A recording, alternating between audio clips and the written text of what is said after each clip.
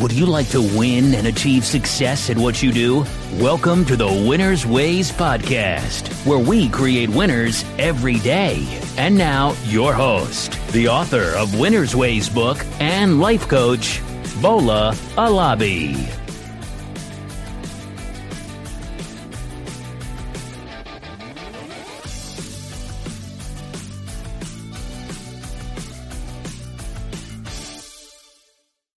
Welcome everyone. It's another time for Winner's Ways podcast. And in today's episode, it's all about lesson learned, where I'll be highlighting one of the books that has made tremendous impact in my personal life in a pretty major way.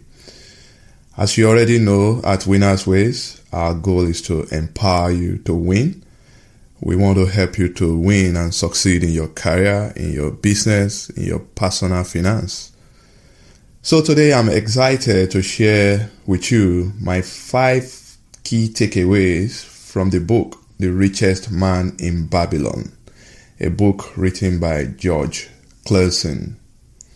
If you know me very well, you'll know already that I enjoy reading a lot.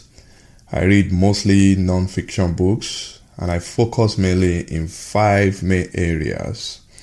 I read books from time to time, of course, such as books on politics, on engineering, or technology books. But my 4 core areas of interest are on careers. I want to advance in my career, of course. On leadership, I want to be a better leader. On personal finance, so that I can teach my audience about how to manage and handle their money. I love reading about spiritual or religious book. I'm an evangelical Christian. I want to continue to develop a personal relationship with God. And I read about relationship so that I can learn how to manage my relationship, especially with my spouse, my wife, and people around me. I think everyone ought to be readers. I truly believe that readers are leaders because you can gain incredible amounts of information and knowledge that can help you in any specific area of your life through book. And you can gain new perspectives. You can learn from people who are more experienced than yourself just by reading books. Indeed, in my opinion, book is crucial for your personal growth and development. And considering this, on this note, I will be starting a new tradition where I'll be sharing and revealing my reading list to you, all my listeners. The goal of this is to find more ways to serve you and help you to succeed at what you do.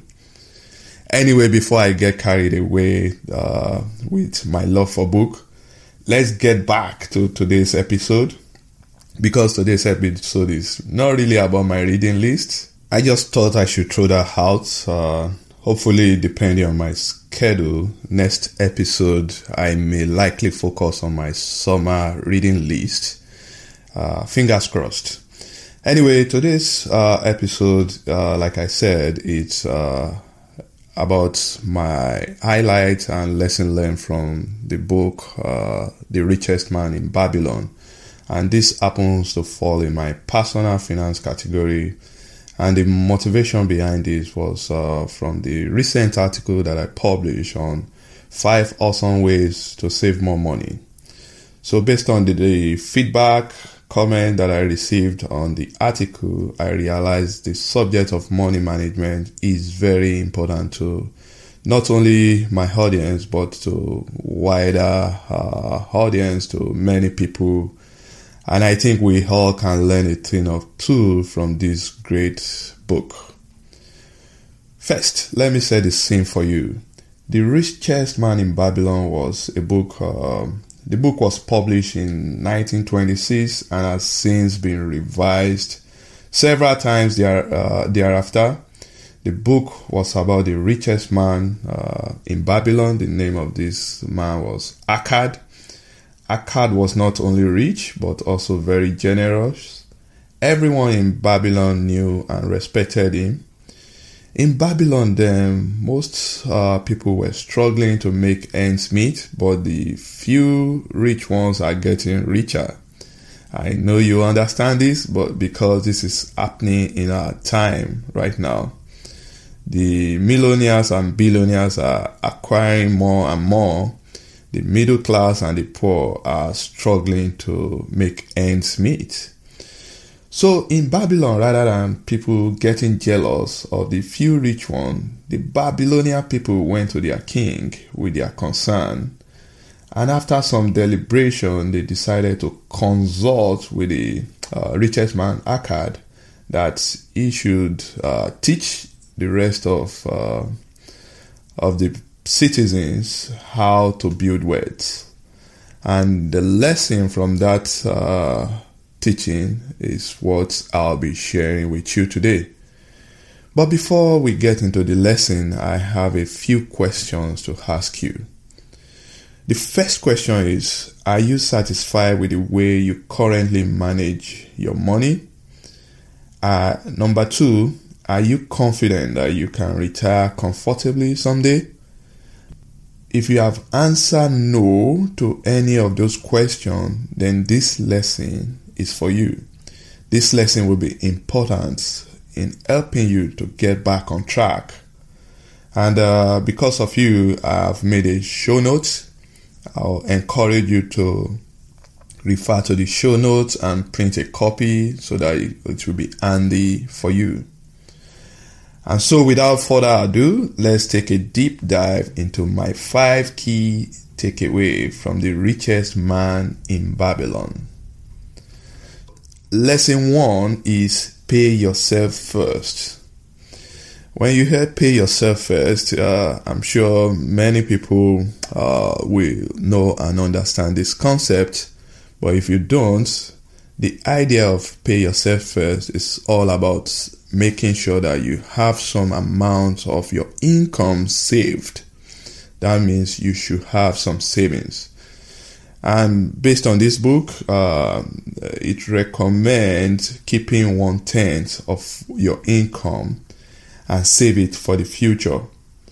You must decide that a part of all you earn is for you to keep. This is very, very important. This is crucial, and this will help you to accumulate wealth. So for example, if you earn $1,000 every month, you must ensure that you keep $100 for yourself and plan your budget around the remaining $900. So really, the question now is why 10%? Why do we need to save some money? And the goal of this particular lesson is that if you keep saving money, if you keep keeping certain percentage, 10% in this case, in some form of savings, over time you'll be able to accumulate more money. For example, if you save $100 each month, by 10th month you would have saved your 1 month income. That's if you are on a $1,000 income per month. So if you save $100 each month, in 10 months you have your 1 month income basically. So what do you do with this money? In our day and time, there are multiple forms of investment that can generate good returns to you. Personally, I invest in real estate and mutual fund. I select mutual fund that generates an average of about 10% every year. I'm sure you know this already. Stock markets do crash from time to time, but in the long run, in the United States, you'll still be able to make good returns if you stay in the market, if you stay committed. I tend to stay away from single stock because of the associated risk. For example, if you had invested in Toys R Us, the company is now bankrupt. That means you will lose all your money. So mutual fund is a form of investment that lets you diversify. Real estate is also a very good form of investment, but you have to be careful here. I don't want you to leverage or go into debt in order to get into the real estate business. So if you can, I would strongly advise that you buy with cash. So to round this up, if you continue to invest for a long period of time, say 30 years, a time will come, your investment will be able to generate enough return that should be sufficient to replace your salary. At this point, you can consider yourself as being financially free. That's lesson 1. Pay yourself first. So we move on to lesson number 2. Control your expenses. The challenge for most people here is how can they save 1/10 of their income when their entire income is not even sufficient to pay for their expenses. I've been in this boat before. I've been in a situation where my take home is not sufficient for me to last all through the month, but it took some more hard work, more focus, and cutting out some unnecessary expenses for me to get back on track. So my advice for you is to do the same. Find ways to save money, cut down expenses. If you, again, go to my blog, 5 ways to save more money, you'll get some wholesome ideas on how you can cut down on unnecessary expenses. The goal of this lesson 2, is to ensure that you are living within your means. You must have a budget and ensure that you keep to your budget, because really your budget is like a GPS that will tell your money where to go at the end of each month. You know what happens when you don't follow your GPS? You get in trouble. In the same way, when you don't keep to budgets, you are going to go into debt and you end up being broke. So again, here, control your expenses. It's about cutting down on unnecessary expenses. Don't try to keep up with the Joneses. Don't buy a new car because your colleague just bought one. Don't move into a new house at an expensive neighborhood just because your friend moved there. In my book, Winner's Ways, I wrote about the need to discard the Joneses and stay true to your mission. Get my book, Winner's Ways, on Amazon. You are going to learn a lot of lesson about how to discard the Joneses. Number 3 lesson, make your money work for you.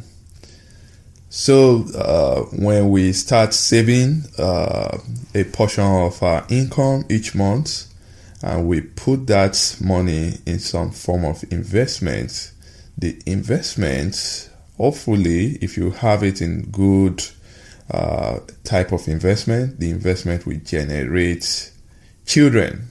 That's returns, that's interest on your money. And you won't spend that interest, you will let that interest also work for you. Again, there are many forms of investment where you can keep your money.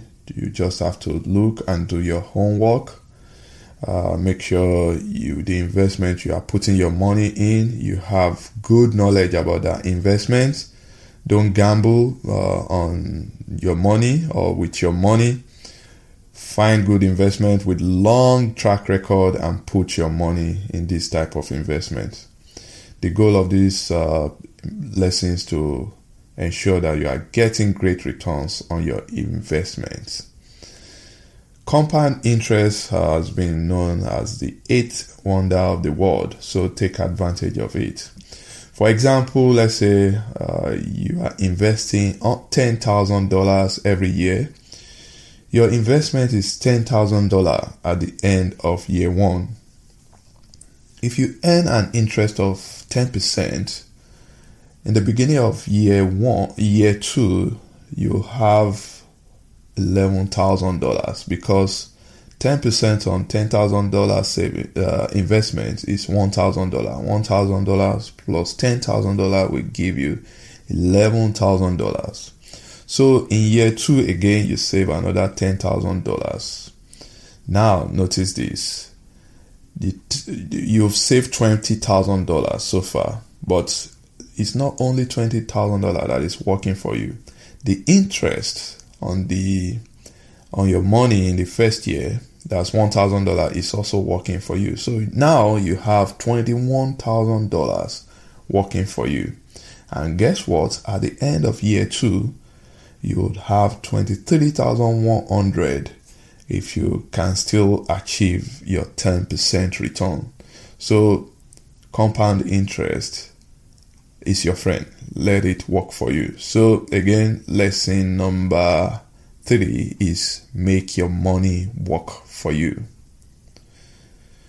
Moving on, lesson number 4, protect your money from loss. We must first secure small amounts and learn to protect them before God can entrust us with larger amounts. The first core principle of investment is the security of the principal. Don't take unnecessary risk if you are not sure that your money will be protected.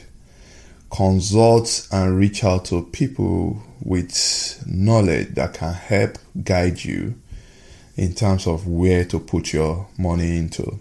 So for most people, especially the very rich ones, they have financial advisors that guide them, that mentor them, and show them how to get great returns. So make sure that your money is protected from loss.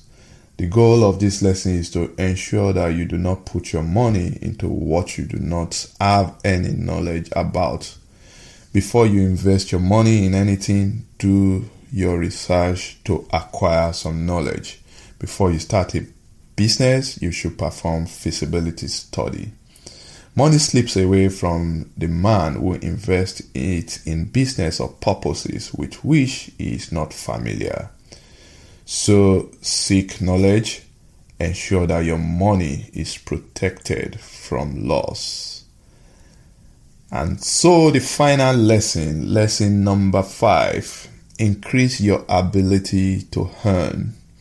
The best way we can increase our earning is by investing in ourselves. We can do that by continually learning and striving to develop ourselves. Work hard, look for opportunities, educate yourself. In today's market, college education is one of the best investments you can make. I'm not saying in any way that college is the only way to get wealthy or build income. Far from it. But I'm just saying it will give you a leg up. College is not a requirement to be successful, but it sure opens doors to greater possibilities. The key takeaway here is you must strive for continuous improvement.